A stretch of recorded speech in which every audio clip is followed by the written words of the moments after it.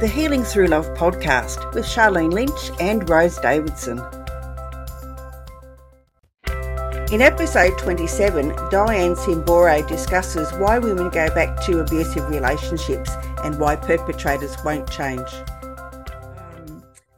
History of violence, regardless of how long the history is, regardless of how many women have been affected by him, that visitation is encouraged, and unfortunately it's enforced. Okay, so now if the woman fails to comply with the family court orders, which override the magistrate court orders, she now is in a situation whereby she faces the possibility of legal action against her, in which she may lose her children. So what I'm trying to say, and I want to link the dog story back to this, what I'm trying to say is that when a woman is brave enough to leave and she goes and gets her magistrate court orders and she feels a sense of relief that somehow the legal system is working for her to protect her and her children, all they have to do then is go to the family court. The Healing Through Love podcast with Charlene Lynch and Rose Davidson.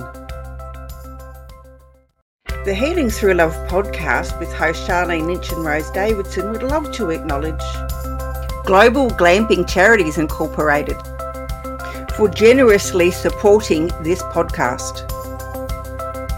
Global Glamping Charities, solving homelessness in all of its forms.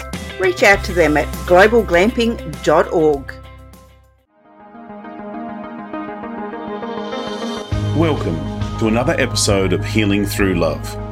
Each week, we share ideas, experiences, and resources to increase the awareness of domestic and family violence and to empower survivors to grow and thrive. We talk with experts who share their advice, or with people who have experienced abuse, no matter where they are on their journey. This is all about healing through love. And now, here are your hosts, Charlene Lynch and Rose Davidson.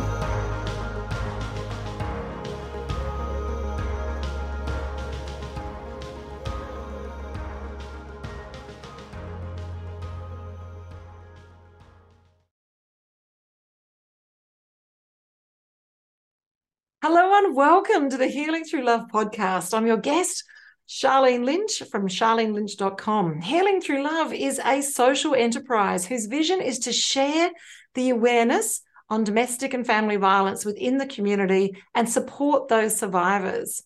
Our mission is to provide family and domestic violence survivors with a soft place to land by offering advice and services available to them and their families. And we interview experts and survivors who share their personal stories and offer advice to those who've experienced abuse, no matter where they are on the healing journey. We are supported by our sponsors, Global Glamping Charities, and we value their support. Their primary purpose is to solve homelessness in all of its forms. Today, my special guest is Dianne Simboro, is one of the founders of the Family Violence Mindset Solution. Now, that's a mouthful. She is a recovery coach, a behavioural profiler, and a consultant who works with survivors of family violence. After they have exhausted their time-limited crisis support services, Dianne helps women fast-track what would otherwise be a very long and lonely recovery process from her 27 years lived experience of violence and 10 years as a professional experience. And she is now devoted to making a difference in this area. Hello and welcome, Dianne. How are you? I'm very good. Thank you very much for having me tonight. It's a privilege and a pleasure. It's certainly a different energy that you bring to the world and to this conversation when you've got that lived experience and you're also a professional. And I notice that people do follow people. They are more interested in having a conversation with someone who has a lived experience than they are interested in having conversations with professionals. Now, that's interesting. Why do you think that's so, Dianne? I know that people who've been through family violence, they feel like sometimes they feel like they're the only person who's been through it. Sometimes they feel that their situation is very unique to them and them only. And so I found that when I was doing court support and advocacy, across Victoria, I found that the first thing that I had to say was, I'm a survivor too. And that created a relaxed atmosphere. It also created a level of trust because they thought, you're speaking my language, you know what I've been through, you know what I'm going through. So it's really hard for other people who haven't been through it to actually understand what it involves, what it involves to, one, go through family violence. The common question is, why doesn't she just leave? I mean, it just drives you crazy.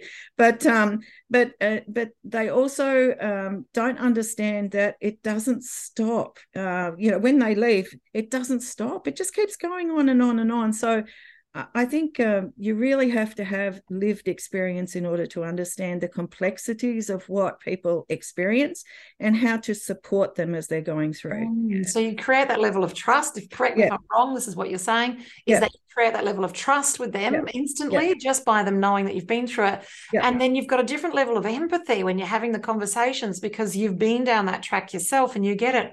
I was just recently on a panel here in Adelaide and I was listening to others talk, and it's interesting, the people that have had that experience themselves, they ask different questions. And the people that had never been in that situation, I could see that they were looking through a different lens of, I don't understand, why didn't you just walk away?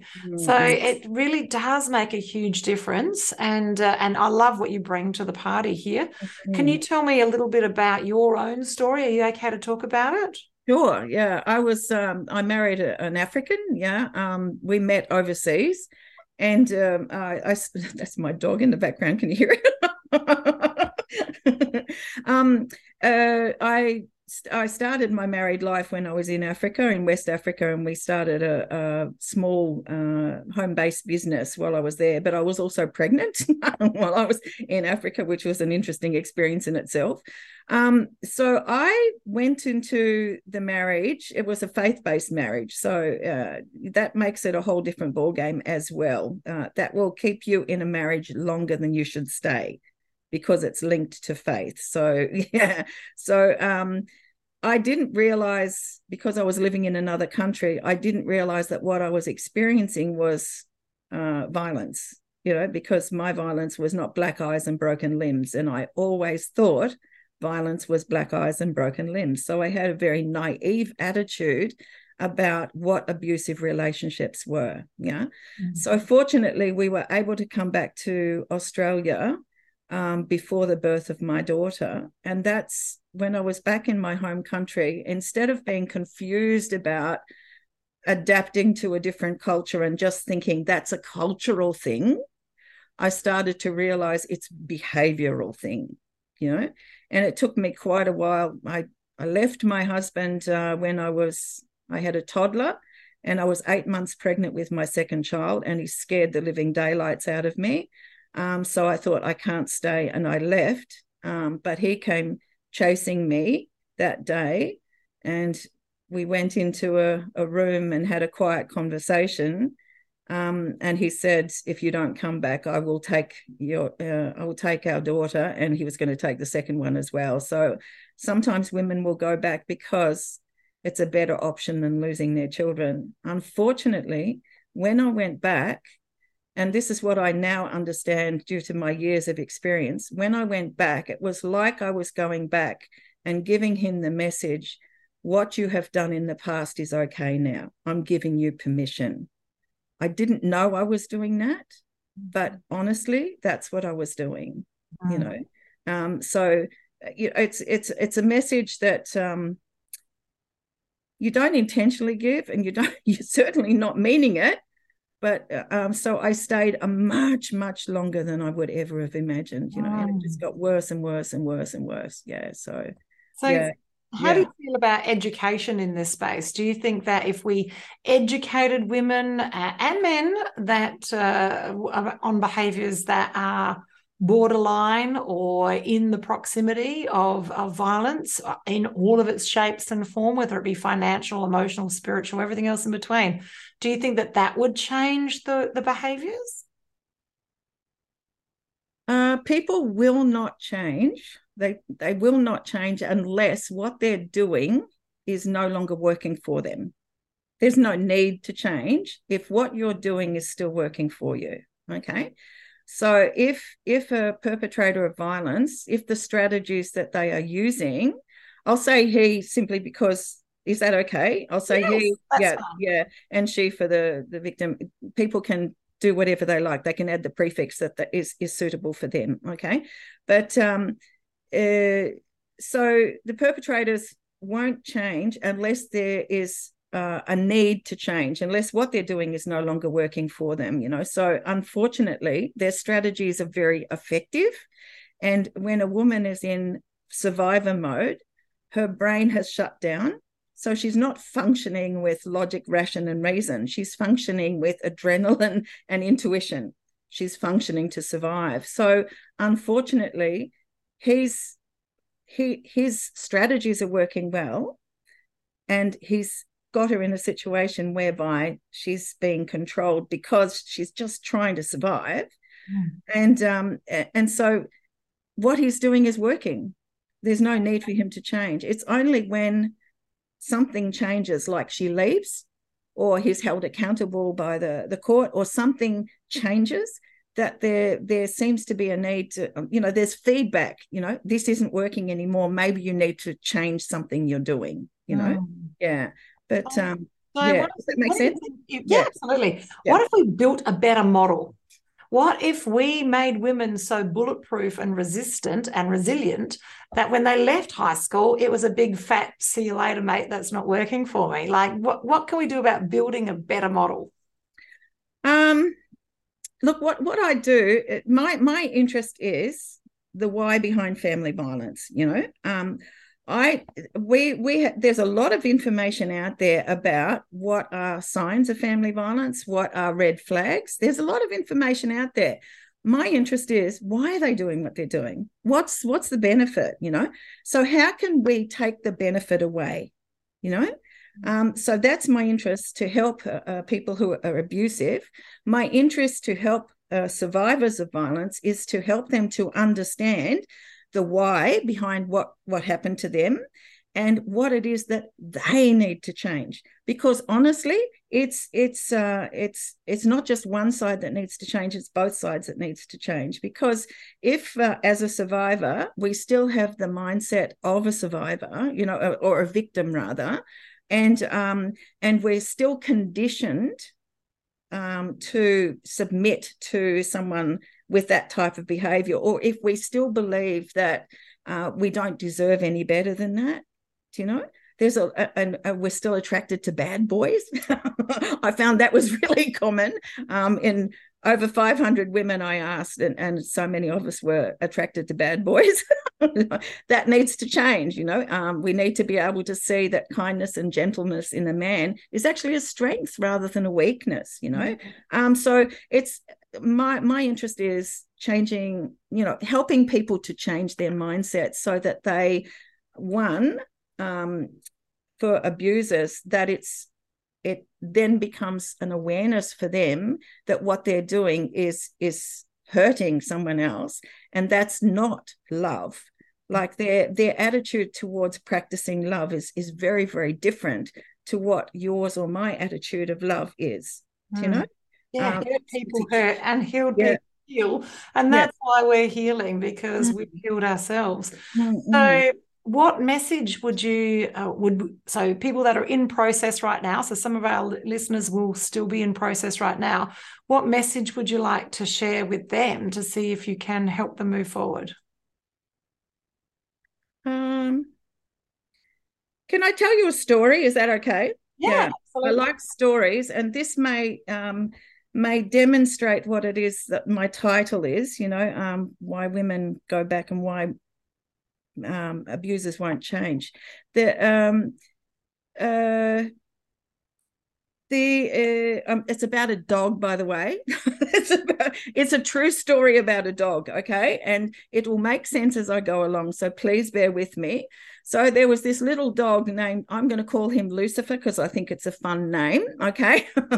And he was a friend of mine. It was their dog. And every time a stranger came to the house, this dog would run like a lunatic, barking and growling and with its teeth bared, ready to bite, really quite aggressive and really bad behavior. So what happened was the owner of the dog just said, sit down, don't do that, and did the right thing. He did the right thing. But that was okay. But what happened then, after a very short time, he would pick up the dog and cuddle it. Okay. So the message that the dog was getting was that what the dog was doing in growling and aggressing visitors to the house was good. Even though his owner yelled at him, it was only momentary, okay? And the thing that the dog wanted more than anything else was a cuddle from its owner, because that was confirmation that what it had done was good, okay?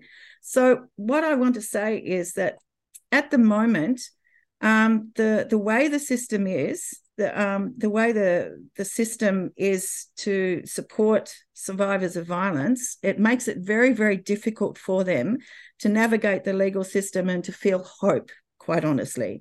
Because when a woman is brave enough to speak up and disclose that she's going through violence, and then she goes to the magistrate's court, what happens is she's able to get protective order for her and her children, and that means that her abuser can no longer approach her, and there's a system in place whereby she has a level of protection, and her children have an opportunity to start their recovery process, and they feel safer, But unfortunately, the next step is the family court. And the family court, when you get to the family court, the visitation with children for the abuser is reinstated, and that means that the connection to his former partner is also reinstated, because she needs to deliver the children to her abuser. I'm going to keep on calling him an abuser. I just hope it clarifies what I'm saying. So regardless of a guy's history of violence, regardless of how long the history is, regardless of how many women have been affected by him, that visitation is encouraged, and unfortunately it's enforced. Okay, so now if the woman fails to comply with the family court orders, which override the magistrate court orders, she now is in a situation whereby she faces the possibility of legal action against her, in which she may lose her children. So what I'm trying to say, and I want to link the dog story back to this, what I'm trying to say is that when a woman is brave enough to leave, and she goes and gets her magistrate court orders, and she feels a sense of relief that somehow the legal system is working for her to protect her and her children, all they have to do then is go to the family court, and the whole situation is turned around, And so the children are forced to visit with a possibly abusive father. Certainly he was abusive to the mother, but possibly also abusive to the children. And sometimes the kids are kicking and screaming and saying, I don't want to go, please keep me home. If it's young children, the mother feels like the enemy, because she's pushing them through the door. She's saying, I have to. For a child, it doesn't matter if you have to send them. What they're saying is, you're sending them. Do you understand? So it's undermining the relationship between the mother and the child, but it's also giving a reward to the abuser, because there's no question he's going to get visitation. My supervisor, when I was working in the sector, she was 28 years of experience, and she saw only 2 cases in those 28 years where a man was refused visitation with the children. Only 2 cases. And that was in the case of a murderer and a pedophile. He was running a pedophile ring. I can't remember what the other one, but major cases, 28 years, So what I'm saying is there's a mixed message. there's a mixed message. Are you being held accountable for your actions? Is that message consistent? And I say it's not. I say it's not a consistent message. It's like the dog, you get yelled at first, but then you get the reward that you're looking for. And that reward stays. Unfortunately, that reward becomes a bit of a nightmare for the women and the children going through that, if the partner continues to be really abusive. And unfortunately, many times they do. So does that make sense? Yeah, Dianne. So where do you think the change needs to happen? The change needs to happen in the consistency of the message, like you are either held accountable or you're not, you can't reward. The point is that perpetrators of violence get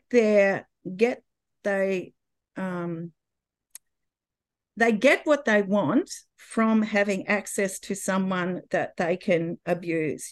They think abusing is okay, but they don't see it as abuse. They see it as my entitlement or whatever. I don't pretend to sit inside the mind of abusers, but I know that their attitude towards love is ownership and control, because they feel secure within that. They get security within that. So, that has to change. But sorry, I'm going round in circles. Just ask the question again and I'll clarify my answer. So either initially the telling off of the dog, does that need to lessen, or does the cuddling of the dog need to be like not so cuddly? Like, which one do we have to fix? Do we have to fix the first port of call after they come out and they've got, okay, now you've got protection, or is it the family law court that we need to say, like, tighten up how they're actually managing the cases? Yeah, my attitude towards the dog is the dog should have been sent outside and told consistently, your behavior is bad, sorry, you don't belong here, and lift your game, basically. Okay, so if the attitude of the magistrate's court is you have done something that created danger for your partner and your children, wife and children, okay, now you're going to be held accountable. That accountability should also progress through to the family court, where people earn the right to have visitation with their children. They show, I can hit this point, I can hit this point, I've shown an attitude change. That has to be consistent. They do this in Scotland. They work under one roof. They're the police, and all of the people who work in the family violence sector work under one roof in a collaborative way, and they have one message and one message only. That is, you are held accountable for violence against your partners, and children. Yeah. So I think that the message needs to be consistent. I'm not saying that they should never have access to their children. I'm not saying that. What I am saying is it shouldn't be rewarded so easily. It should be earned. It should be earned. Unfortunately, we've seen the reverse too, though. Yes. Women having an understanding of how the system works, manipulated against men and access to their children. Yeah. Everything from false claims of inappropriate behaviour and everything else in between. So it seems like the system can be manipulated from both ends as well. Yeah. Look, I've worked with hundreds of women over the past 10 years. And the claims of being victimized are plentiful from the abuser side. They're plentiful because, and so many times they were found to be not true. I met two women myself who claimed that they were being abused, and I already assessed them, and I assessed that maybe their story was a little bit flawed, and I took action on that, but that was too, I've dealt with over 500, so that's not so bad, you can tell, but I'm dubious about some of the claims of abuse. I'm dubious about them, but I also listen. Because I know there are some cases out there where there is manipulation. But honestly, I found a huge majority are not authentic, and also abusers, what I call serial abusers, they do not believe that what they are doing is wrong. So, that's a problem. If you don't believe what you're doing is wrong, why would you bother to change your behavior? And what they seem to believe, what I've witnessed, is that they make the woman wrong for taking action against them. So of course they're saying, I'm the victim here because she's taking action against me. She disclosed my secret. I wanted her to keep my secret. I wanted to keep it under wraps. She's disclosed my private self, and I wanted to keep my private self private. I have a public persona, which I'm happy to show, but I want my private self to be kept secret, and I insist that my wife and my children do that for me. So they feel like they have been victimized because they have been exposed when they didn't want exposure. So there's so many things that they can say, I'm the victim, because they feel like they have been betrayed by the people that they thought they should be protected by. You get it? So that's why I'm dubious about some of the claims of victimhood. I'm very dubious about them. I always listen. I listen to the facts. I may have a skepticism when I'm listening, but I have a healthy dose of skepticism because I apply the same to the women that I listen to. Yeah. The court doesn't play favoritisms for male or female, that it's a case-by-case situation. It's very much a case-by-case situation, I've found. And also I've found that there's a different quality of lawyer. You can get good lawyers and you can get bad lawyers, and I've seen them all. I've seen them all. All of the women that I worked with. You hope that, and also you can get good ICLs, independent children's lawyer, and bad ones. You can get good and bad judges. They're having a good day, they're having a bad day. I could tell you which day it was when I was in court with them. You can get good and bad police. Everywhere you go, you can get good and bad. But I think the thing that I like doing is one of the first things I do is provide a means by which people can navigate the legal system more effectively. I feel like due to my 10 years of experience in the legal system, and being an observer and an advocate, I saw all of the mistakes that people make. I saw the naivety that people go to the court system with, and I saw what worked well and what simply didn't work well, what things that people needed to really be careful of. So I prepared education for women as to how to navigate the legal system so that they can get a better outcome, and also that they have a more aware attitude, like they're more aware of what the legal system is and what the challenges are and what sort of things they will have to face along the way.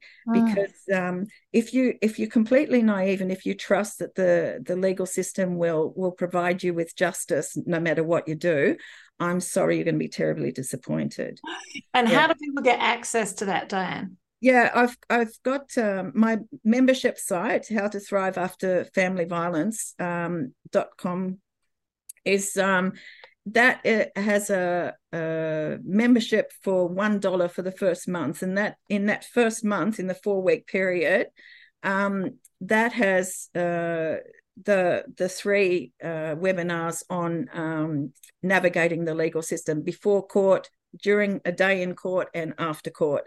The 3 things that you really need to do, as well as an introductory webinar on where you are now, basically. And so that's for the Australian law. Yeah. Because we're international, so I just want to make Australian law. Australian law. And do you find, is it different between states, or is it the same? I found out that it is different between the states, and this is something I found out. I found out that intervention orders, they're called different things, and protective orders, restraining orders, intervention orders, all sorts of different names. But I found out that the one in Adelaide, once you get an order, it's permanent. It sounds like it's ongoing, whereas in Victoria, I know for a fact that you're pretty lucky if you get 2 years. If you get 5 years, you're doing really well. If you get a perpetual order, I mean, that's miraculous. I know one person who did get it. Yeah. So, most of the time you have to rock up and show up again and again at court to renew your order. Yeah. Here in Adelaide, we take it fairly seriously. Yeah, I'm so pleased. I feel like everybody should shift to Adelaide. Yes, SA rules. So you've actually got some other amazing resources on your website as well. Can you talk about the webinar that you've got? Because that would be very relevant for our listeners. Yeah, I'll just explain it. It's the 10 key things you need to know to distinguish between new love and the early stages of abuse. Yeah, that's the title of it. The reason I made that webinar is because new love and the early stages of abuse they almost look identical unless you know what to look for. So I made that webinar thinking that this is the information that everybody needs. And I went a little bit berserk and I made a longer webinar after that, which not only had 10 points, it had 17 points, and I could keep on rolling, quite honestly. But that's free on my website. That's familyviolencemindset.solutions.com.au. Yeah, that's fantastic. So it is like a minefield. Yeah. It's the one thing is getting out, and the other thing is staying out and staying away. And how do you do that? And sometimes it does feel easier to go back. The road, well traveled, know the devil rather than the devil you don't. And if you don't have that strong community group around you, that strong group of people that can help you, either family or other people, then it's a lonely place. And especially for yourself, you were in a different country, so that's all shades of even more challenging. Do you think that if you hadn't come back to Australia, that it would have gone differently? Oh, it would have gone very differently, because I found out when I came back to Australia that I was sick, and there was no healthcare over there. So I would have ended up in a box somewhere. We're glad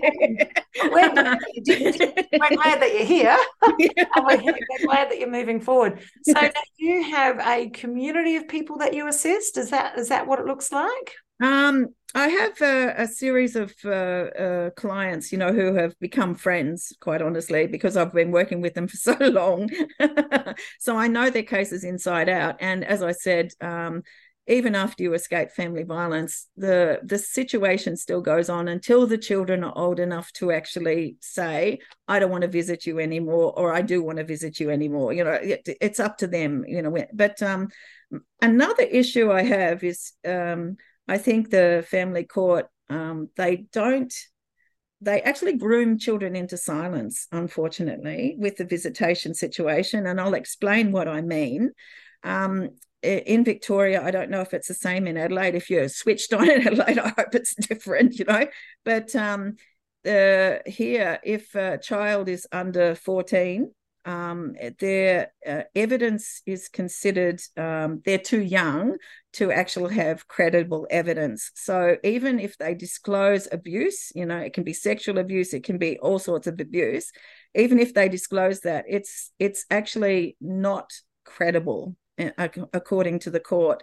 And so when these poor kids actually speak up and disclose something horrific, and they're brave enough to do so, unfortunately, that disclosure is not only discredited and they don't act upon it, but they then share that disclosure with the abuser. That puts the child at further risk. You get it?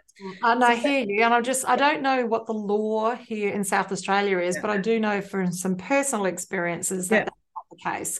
So whether or not they had different lawyers or they had something else involved, but younger children's age, as young as I think 7 and 9, the children were, that they were able to get the court action to get things so they could have. So I don't know if it's the laws different or different lawyers, or they had different levels of proof about what was happening as well. My understanding is 12 and 14, anything under that, the the disclosures are not treated terribly well here, unfortunately. Yeah. So, who's advocating for the children? The system has to change. This is Yeah.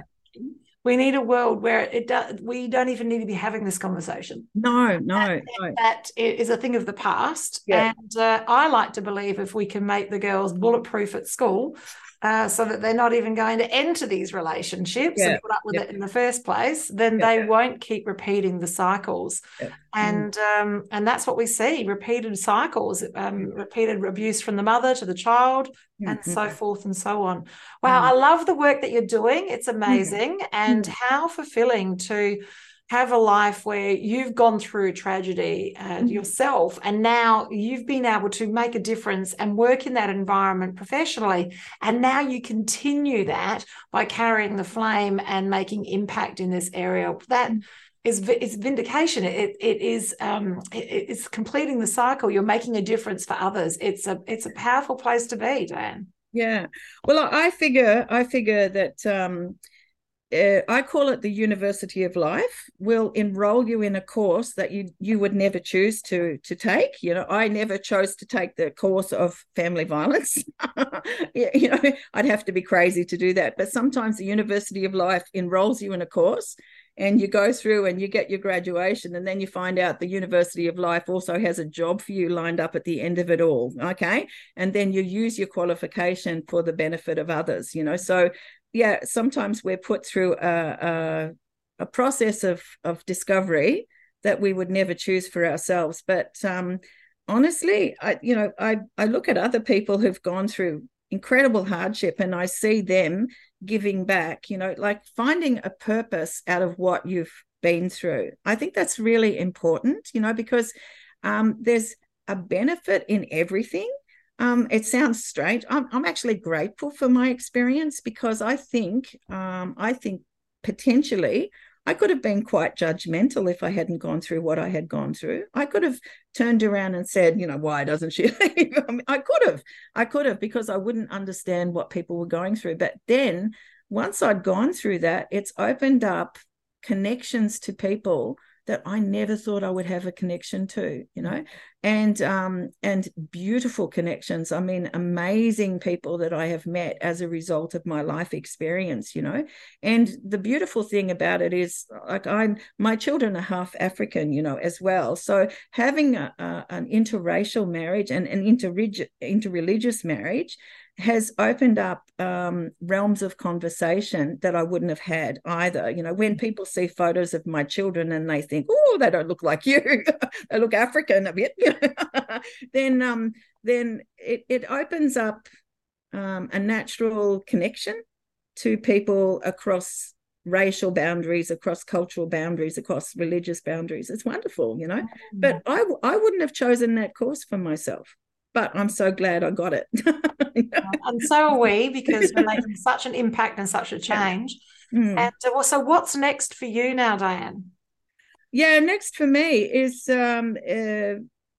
creating more of awareness, around the mindset. Like I've discovered that what I'm doing is recovery, and that's what I focus on. The government has invested lots and lots of money and effort in the crisis stage, but after you've completed the first 6 months or 12 months of government support, a lot of women are on their own, and I find that the recovery period is the longest and can be the loneliest part of their course. There's not a lot of support out there. So the place where I work, Djerriwarrh Health Services, was the only place in Victoria that provided long-term support for survivors of violence. The only place. Now, that's terrible.